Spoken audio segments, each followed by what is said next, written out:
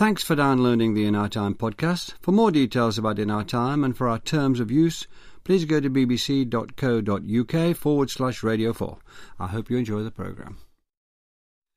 Hello, 65 million years ago, a massive object from outer space slammed into what is now the Yucatan Peninsula in Mexico.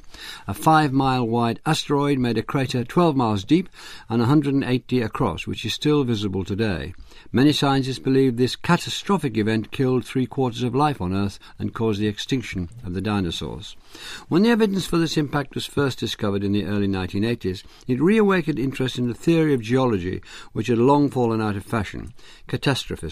Catastrophism is the idea that the Earth's surface has been shaped by a series of drastic events. The term is particularly associated with the 19th century French geologist Georges Cuvier, who believed that fossils of extinct creatures proved that the world had undergone some major catastrophes in its past. Although his ideas have been long disregarded by scientists, recent discoveries suggest that he may have had a point.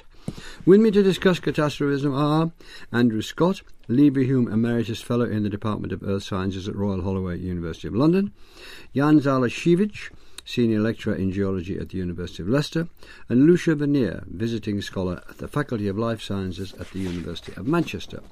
Andrew Scott, catastrophism was an important theory in geology for many years. Before we get into it in more detail, could you tell us what it is? Okay. William Buckland in 1832 defined the word catastrophism, and he also actually coined the term uniformitarianism.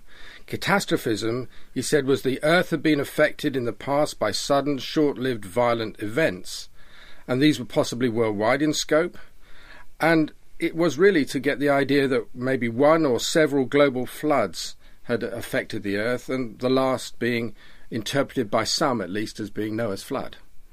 So it was very much in terms of trying to give a name, if you like, to a whole series of ideas that the Earth had, been affected by a whole series of floods in Earth history.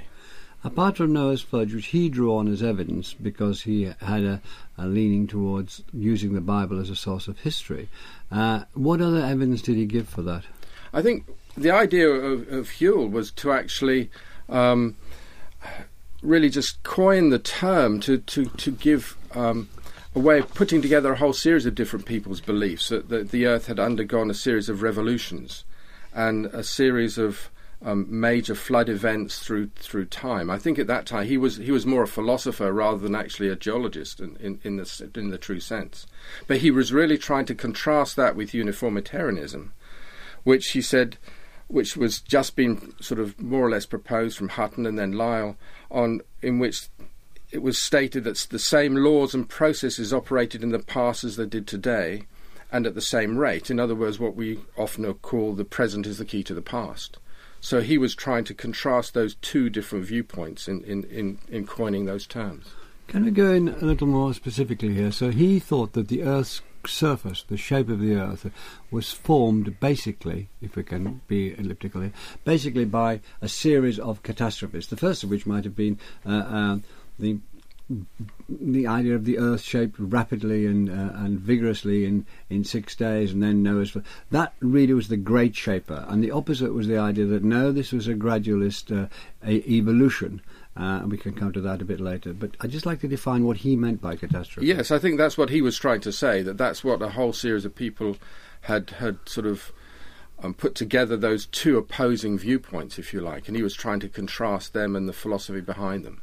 So it goes back, as we'll hear, to a whole series of people who had been developing those ideas based upon biblical ideas initially, and then looking at the geological record and trying to interpret the geological record. But then it was later on with Hutton and Lyell who said, well, hang on a minute, it's not quite as people suggest in terms of major global catastrophes. But just to nail it a bit more, I'm sorry, but so he's saying the fact that there are mountains, the fact that there are seas, the fact that these divisions between continents, this great outside the general shape of the planet came through not gradualism, but was really marked because of catastrophism. Yes, so that's the idea of what catastrophism is. Yes. Yes. Okay, Leucha Veneer, the idea of a global catastrophe, as I've said, goes back to Noah's flood. How much attention was paid to such events before the discipline of catastrophe came in? Well, it's as Andrew has said, Whewell coined the term in 1832. So before that, we've got a long series of ideas from the Renaissance and indeed from the ancient world, which to us look very much like catastrophism, although that wasn't obviously what they were calling it. So, can you give us some taste of those examples? Yes. In the Renaissance, you begin to get people have been doing natural history, so they've been collecting specimens, they've been cataloguing them, criticising ancient authorities. But in the Renaissance, people also begin to say, well, what caused these phenomena that we've been describing? So what causes earthquakes? What causes floods? And people begin to draw on what they've got to hand, which, for a historical document, is most obviously the Bible. So in 1638, Robert Flood produced something which he called a Mosaical geology. So that's drawing on Moses' account in Genesis. But also on the continent, ideas are beginning to develop as well. Descartes touches on sort of the formation of the Earth, or rather the formation of Earths, really. His is a very speculative idea about how the Earth might have formed. But that's not really what he's interested in. He touches on that and then moves on to his more philosophical interests. So probably the place to really start nailing these down is Thomas Burnet's Sacred History of the Earth in 1681, which drew on some of Descartes' ideas about how the Earth formed, but also drew heavily, as obviously the word sacred in that title suggests, on biblical accounts. Now, Burnet was no biblical literalist. He wasn't interpreting Genesis utterly literally. He was seeing it as sort of more an allegorical description. But at the same time, his theory is heavily theological, and it has this progressive teleological idea of the Earth going through a series of changes. So he's drawing heavily on, for example, Noah's flood, that after Noah's flood is when mountains form for Burnet. Before that, the world is perfect, and then with Noah's flood, you get the changes that we see around us now: mountains, continents, seas. So he sees Noah's flood as happening before there were any human beings on the planet, doesn't he? More or less. I mean, because Noah's flood is because of Noah, who was a human being on the planet. It's a very short time for him between. So the Earth is a paradise for him before the flood. It's the flood that really causes all. So he has a short Earth history idea, does he? What sort of history is he talking about? 6,000 years or something? Yeah, he's on that kind of time scale. Yeah. He's not signing up to any sort of very specific dates, but he's on a biblical time scale. Yes, and he's certainly using the Bible as a reliable record, chronologically speaking. So his theory is built on that flood. We keep going back again and again to the flood. Is there anything, which is fine, is there anything else that he brings to bear as evidence from the Bible treated as history, or does he shore this up with incidents, with events that happened in classical literature, or you might call it pagan literature? Yes, there's a certain amount of shoring it up with events from classical times. Probably the most notable would be Pompeii and the eruption of Vesuvius, as recorded by Pliny. But doesn't he mark the fact that was a local event? Yes, and so he's talking about the globe, and Pliny's talking about the Bay of Naples. That's a very key point for him. Yes, the volcanic eruption of Vesuvius is obviously a very, relatively speaking, a small event. It's catastrophic locally, obviously, but it's not global, it's not universal. The flood is the key thing to which we can attribute global phenomena such as mountain chains. You need to look for possibly other kinds of explanations. He's trying to find naturalistic explanations for things like earthquakes and volcanoes, which he realises do not occur everywhere. Whereas evidence of flooding does occur very widely. Obviously, there are things like rivers everywhere. Shorelines are very similar in lots of places. So he's finding it slightly difficult to account for what are clearly some global and some local phenomena. He's juggling it with the Bible as well, though, isn't he? But there's this business of uniformitarianism, which is creeping up alongside. Does he feel threatened by that at all? Yes, I mean that's certainly in the 17th century. So when Burnet is writing 1681, that kind of idea would have been very strange, very unusual. Most people are sticking within this kind of biblical chronology, and Burnet is one of Burnet's targets was an author who had suggested that the flood, in fact, was not universal. So Burnet is very much positing a global event for that. But he then, in return, had criticism that he wasn't sticking closely enough to biblical chronologies. So the debate is around Burnet's work, and the controversy it generates into the 18th century only leads into these uniformitarian ideas, again, a later coining for that word a little later.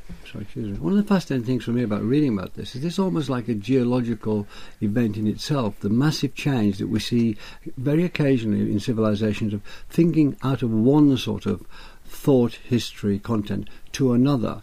I mean, in this case, the Jewish-Christian tradition, which provided history and causes and everything, to another, the Enlightenment science. This is the shift across. It's fascinating to watch that happen because these extraordinarily clever men are working on one certainty, as they think, towards another, what becomes equal certainty. We're at a bridge point here. Would you agree with that, Jan?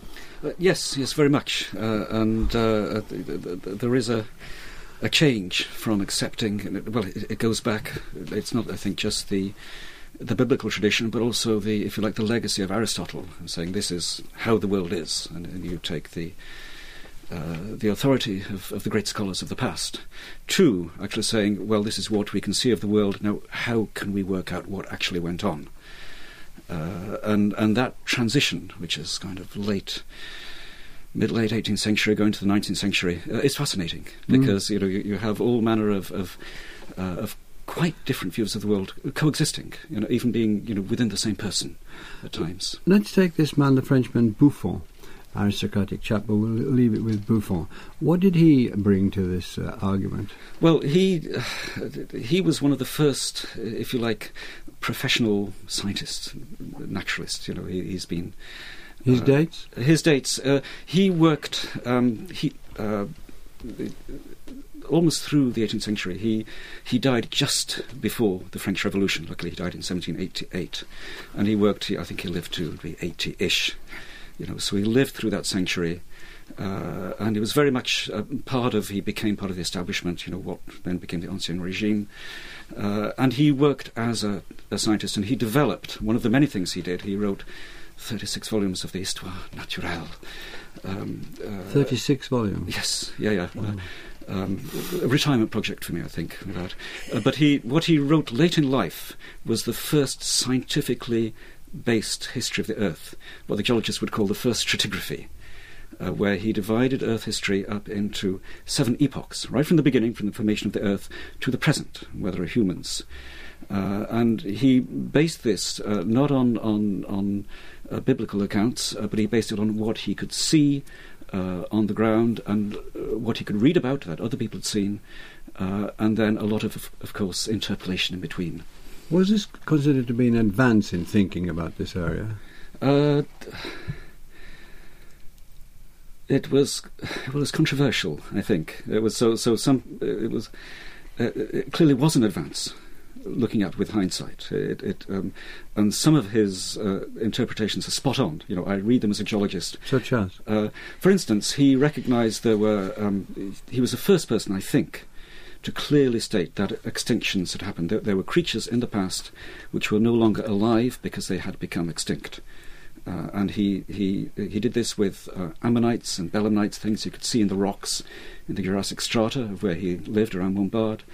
And he also did the same thing which Cuvier then developed with the mastodon, this creature which shared characteristics of different animals, but which was clearly no longer alive. And this was part of his epochs of past life. And his timescale is interesting, because in the timescale, what is catastrophic? It depends how long history is. He first started thinking that, rather like Hutton, the Earth is endless, a rather misty thing, no beginning, no end. And then he thought about it, and said, no, the Earth has to have a beginning and an end. and he devised a published timescale of 75,000 years, which at that time was enormous. And he took great pains to try and help people understand this enormous timescale. Think of it as money, he said. And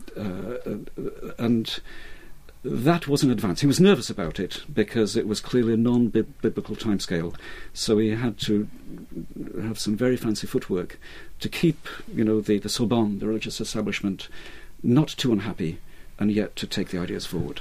But the man most often associated with catastrophism is another Frenchman, Georges Cuvier. What picture did he present?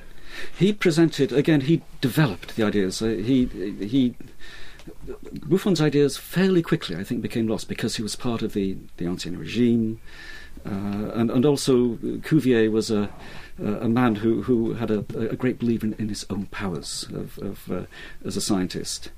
But Cuvier, again, demonstrated even more clearly that there were creatures in the past which had become extinct, which were no longer around. And he also Why was that so important? I think to say that the world was different then.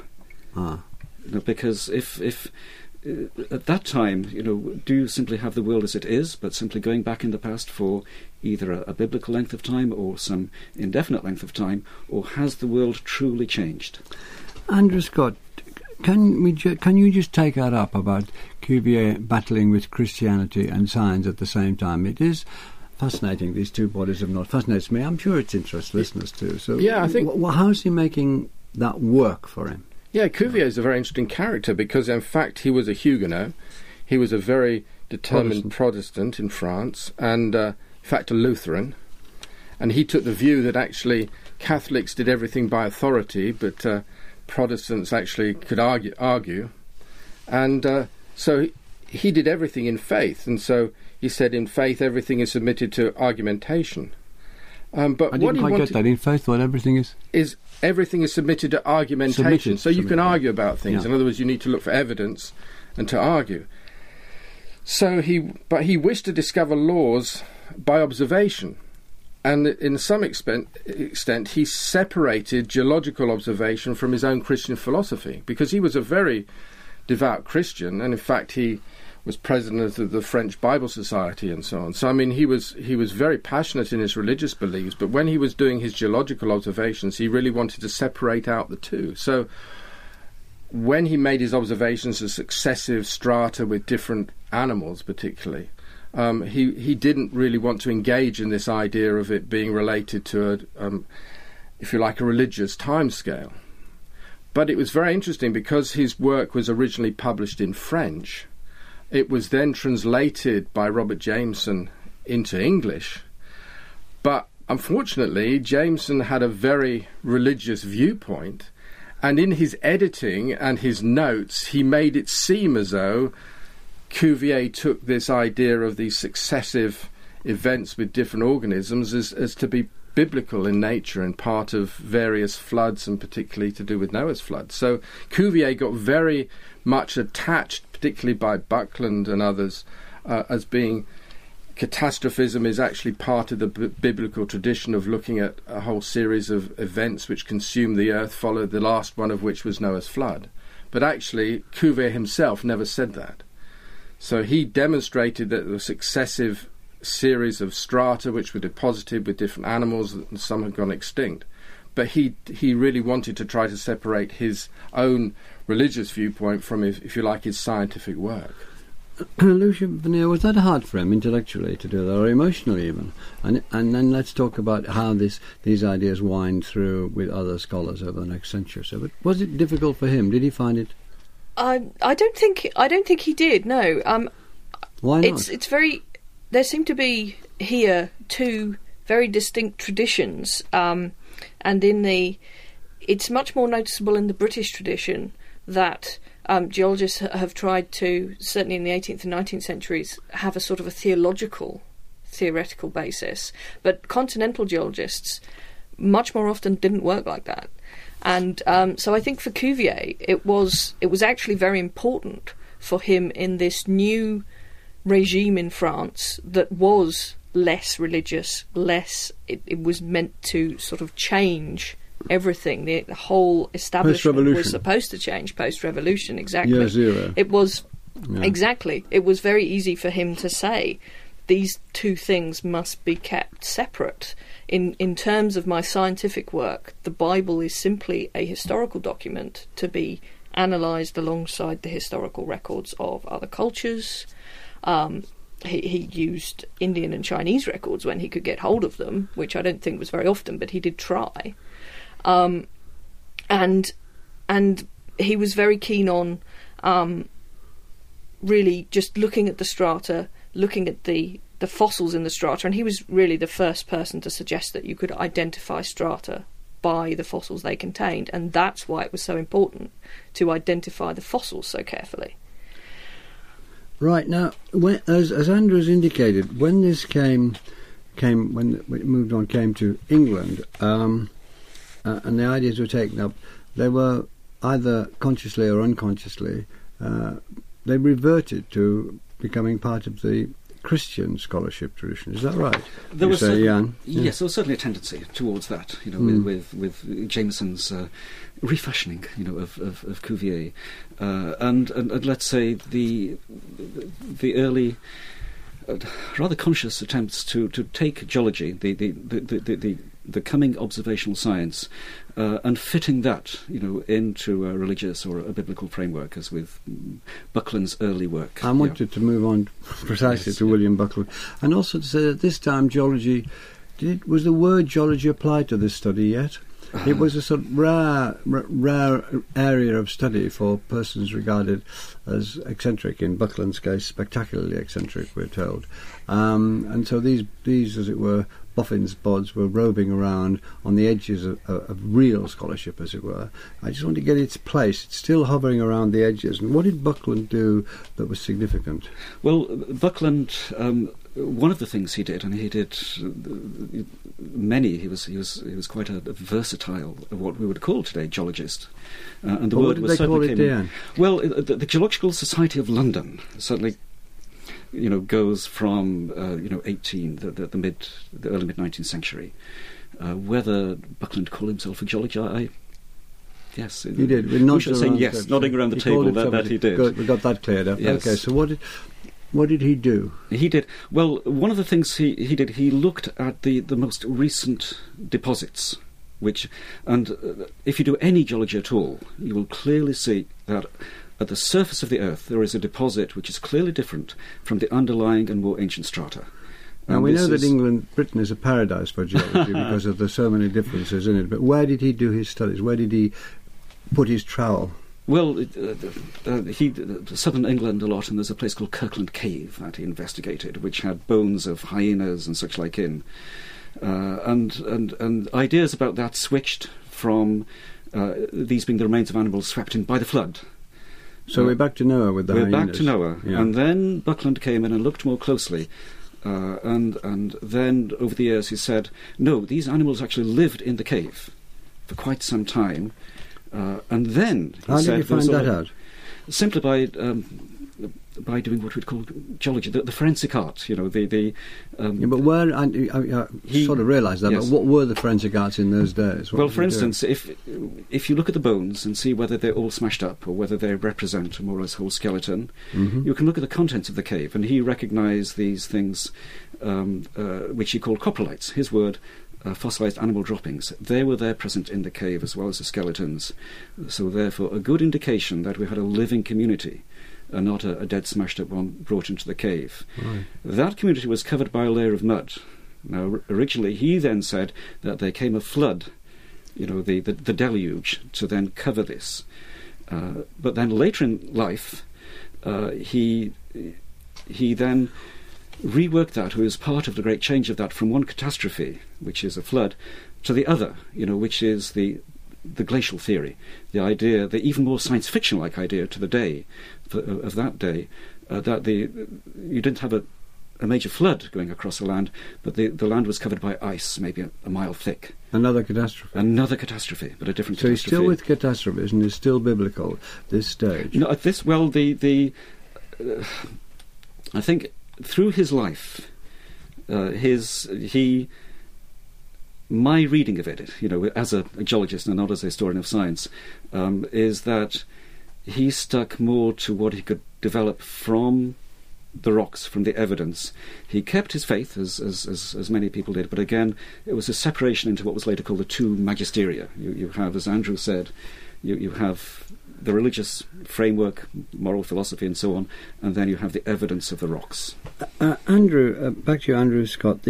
So we've given catastrophism quite a good run, but there is this challenge coming up, and we'll use Charles Lyell as the man for which we should. He was a great man. His 3 volumes in the early 1830s sort of set the tone, set the pace for gradualism. Darwin took the first of his volumes on the Beagle, and he influenced Darwin massively. So you've got Charles Lyell. Now, are we talking here about a different sort of mind? Is he free of Christianity and Christian history? Is he striking out in a different direction? And what is he doing? Yes, I think so. I think he wanted to have a very different viewpoint. If you like, the religious side didn't come into it as far as he was concerned. He was looking to develop a theory based upon, I suppose, what was known as vera causa, looking at causes you could see today going on. That's Newton's phrase, isn't it? Yes, that's Newton's phrase. True causes, yeah. So true causes. Yeah. So, if you like, if he started his great work in 1830, as you say, volume 1 of which went away with Darwin on the Beagle. Between 1830 and 1833, he published his Principles of Geology. Now, of course, that's interesting because it's in 1832 that Whewell coined the term Uniformitarianism. But Lyell, if you like, people talk about Lyell's book as being called the Principles of Geology, but actually you need to read the rest of the title, which is quite interesting, because it says, being an attempt to explain the former changes of the Earth's surface by reference to causes now in operation. So he was saying, well, let's look at the geology, let's look at the rocks and see the processes which are going on today, and let's try to interpret it that way. But what was key was this idea of a long geological timescale, something which Hutton had been involved in earlier on. And it was, if you like, Hutton's view of the present is the key to the past was very influential in this. So, if you like, he looked at the modern world and the physical processes that were affecting it. He then deduced that they had functioned in the same way in the geological past. But he also presumed that these processes had always operated at the same way and at the same rates as they do today. And I think that was important, because if it's the same rate, then you're talking about a long period. Leucha, Andrew's brought up the names of James Hutton, the Scottish farmer and geologist, scholar. Can we take it to him and what he added to it? Because this is beginning to move quite quickly now, isn't it? In geological terms. Yes. Yes. I mean, Hutton.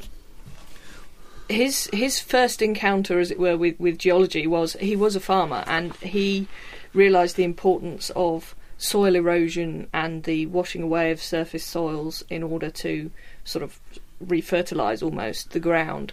And he saw, therefore, that you need some kind of constant effect.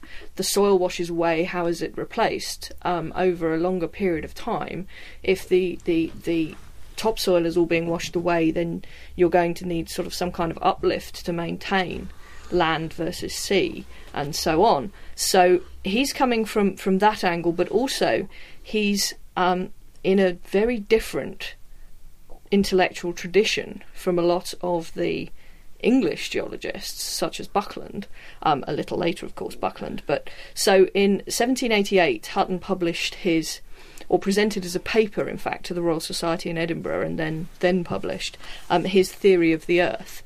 And that's actually quite an important name for it. He is in this tradition all the way for a century before, from Burnet, of these huge theories. Entitled Theory of the Earth. It's kind of a genre that's grown over the last century. So Hutton is, in literary terms, in that kind of tradition. But he's coming at it from a very different angle. Hutton was a deist. So he has a belief in a Christian-like creator, but he's not in any way signing up to any kind of biblical... He's not a Noah man, is he? He's not a Noah man, no. He's not literally interpreting Genesis. He probably isn't particularly interested in Revelation at all.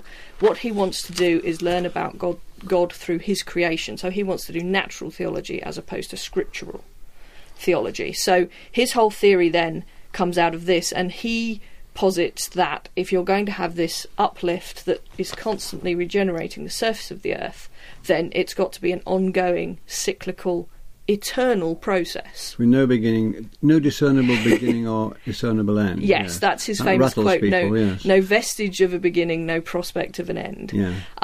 And that, again, comes out of this deistic theology. A divine creator would not have created an earth that would break.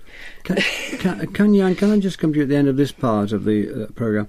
That Uniformitarianism supplanted catastrophism. Was it about this time? Can you tell us? Is there a turning point? Is it Lyell who gathers disciples, not least in other fields, not least Darwin, of course, right, who just come to his point of view, and that rolls through, and catastrophism drops off as the first stage of the rocket, if indeed it was that even. As a first approximation, then it was probably that. Lyell was very influential. He was, he was clearly a persuasive man. He was, was well connected, in the societies. He was a very good geologist, again, for the day in the terms terrified people, didn't he? Ruskin said the clink, clink, clink of those hammers driving him mad up in the Lake District. Yes, quite. Disproving everything he believed in. Yeah. And there was probably a natural conservatism, in science, which there is even now. If there are two possible explanations for something, given all the degrees of freedom one had in interpretation, then it's usually better to choose the less dramatic one. And in the early days of the Geological Society, they were set up to not to publish ideas, but to gather data. So there was a kind of a mindset, I think, which said, let's just, get the evidence first. And as I understand it, the entrance of Darwin into the intellectual field reinforced and overthrew anything else. Things were gradual. Things took, not 75,000 years, but millions and millions and millions of years. We couldn't count the millions. And the whole process was seen in a completely different way, the way the world had started, the way the world continued. And Lyell was immensely influential in that, because Lyell did fire Darwin and gave Darwin, in a sense, seeded the big idea. So let's say catastrophism drops away. But, Andrew Scott, things began to change again. I hope I'm right here. If I'm not, we'll finish the programme now. In the 1960s, when the Alvarez father and son, the geologists, began to think again about catastrophism. Can you tell us about why neo-catastrophism, as we have to call it now, came back? Yeah, I think we should actually go back into the late 50s and early 60s. There's several things that happened then, particularly relating to observations of how sediments were formed. Of course, in Lyell's view, everything took a long period of time. These sediments took a long time to accumulate, and so forth. But there was a recognition in the 50s and into the early 60s of a series of rocks which they realised were deposited very fast. They're called turbidites. So these were sediments which had accumulated on the shelf of on the sea floor, which suddenly moved and then went down into a deeper basin and formed very instantaneous, very thick deposits. In some cases, these may only be a few centimetres or metres thick, such as you see them very nicely displayed in the cliffs around Aberystwyth, which many people have seen on their televisions recently. And these layers of rock, each one of those was deposited an instant in time. But they realised that some of these single layers of rock may be of up to 30 or 40 metres thick, deposited in an instant. So that was a very great change in people's understanding of how some sedimentary deposits formed. And then the discovery of what they then called tempestites. Obviously you realise these are storm deposits. In other words, a single storm event formed a bed. So people were beginning to think, well, hang on, it's not just a matter of gradual accumulation of sediment, but there may be periods of very rapid deposition. Can I just go to Leucha now? I mentioned the massive crater in Mexico. That takes us into the 60s. Andrew quite rightly went back 10 or 15 years. Did that have a huge impact on geologists as well as on the Earth there?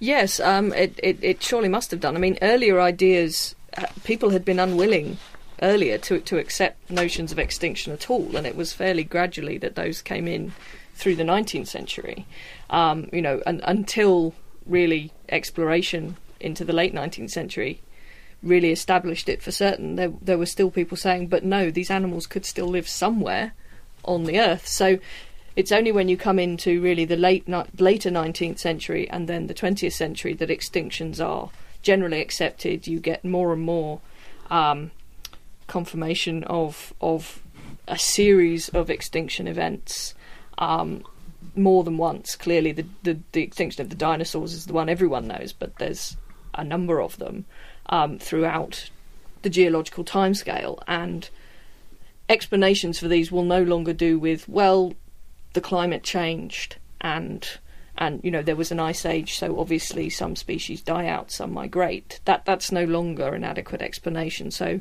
when people begin to find evidence of other, especially sort of extraterrestrial, if that's not too silly a phrase, a meteorite strike. As soon as you say extraterrestrial, it sounds a bit dramatic. No, it sounds okay in this case, because that's what it was. But exactly. So that kind of changing idea is very important. Yeah, and so neocatastrophism comes back as a factor in this debate or examination. And there's the phrase, was it Stephen Gould's phrase, punctuated equilibrium?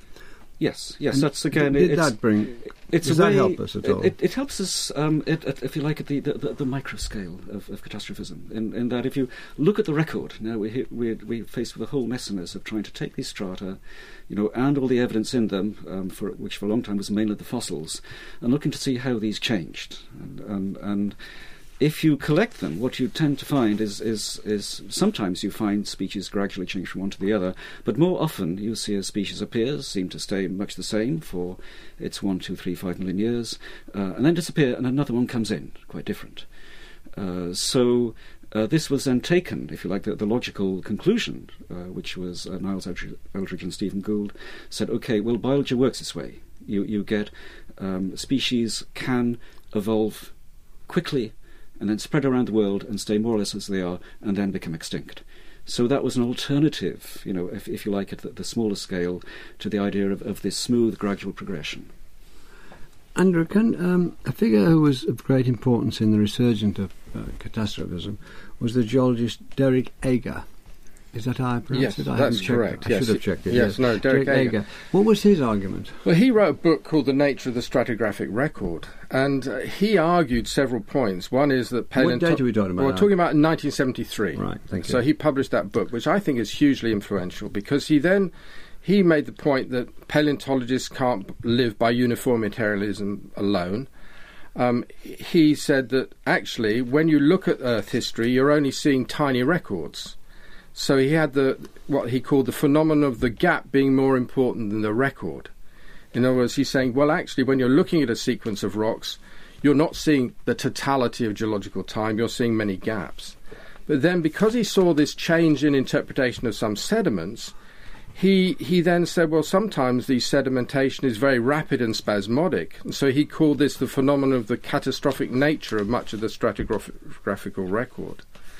And so he reckoned that even on a small scale catastrophes, not just the large global scale catastrophes, but even smaller scale catastrophes had a major impact on how we see the Earth. So he came up with this wonderful quote that he said, the history of any one part of the Earth is like the life of a soldier. It consists of long periods of boredom and short periods of terror. Can I just go back briefly, Anne? We didn't quite do justice to the Alvarez discovery of the impact. Can you briskly do that? Sadly, we're coming to the end of our Earth time. Yeah, well, it was a distinct change, and it did cause an impact in more senses than one, because for the first time there was clear evidence of a cause for one of the great extinction events, one of the great mass extinction events of the past. The idea of this, this element, this iridium, rare on Earth but common in meteorites, being sprinkled in one thin layer around the Earth, at the same level where the dinosaurs and a number of other creatures became extinct. That was the first time there was the chain was closed, if you like. The idea remains controversial to an extent, but nonetheless it marked a change from any number of possible alternatives to here we have concrete evidence. Leucha, what state is the debate? What's the state of the debate today? As Jan said, it's still very controversial, and I think that there are a number of phenomena that are sort of leading people to engage with neo-catastrophic positions again, and not just mass extinction events. I think the sudden, fairly sudden anyway, discovery of not just one but many supervolcanoes across the Earth, the growing awareness, both scientifically and publicly, of anthropogenic climate change is making people think more generally about sudden climatic changes as well. So I think perhaps everything is up for debate once more. Is there a sense, Andrew? Oh, sorry, but I think we can. Yeah, please. Yes, I think it quite right. Both, Lyell was right and Cuvier was right, and they're two end members. Yes, I of the think spectrum. we're going to end on this. The consensus that the opposites obtain. You said it. Ager said it in that quotation, didn't he? Long periods of boredom, by which he probably meant the gradualism, Yes. and a few seconds of terror, by which he obviously meant catastrophe. Yes. I think sort of that is where we're at. I think a middle position is probably the right one. Well, isn't that satisfying? We've come to the end. We've come to a neat conclusion. Well, thank you very much. Next week we'll be talking about the Phoenicians, the great traders and sailors and language makers of the ancient world. So thank you very much for listening. Thank you to Leucha Veneer, Andrew Scott, and to Jan Zalasiewicz. There are many more Radio 4 arts and discussion programmes to download for free. Find these on the website at bbc.co.uk/Radio 4.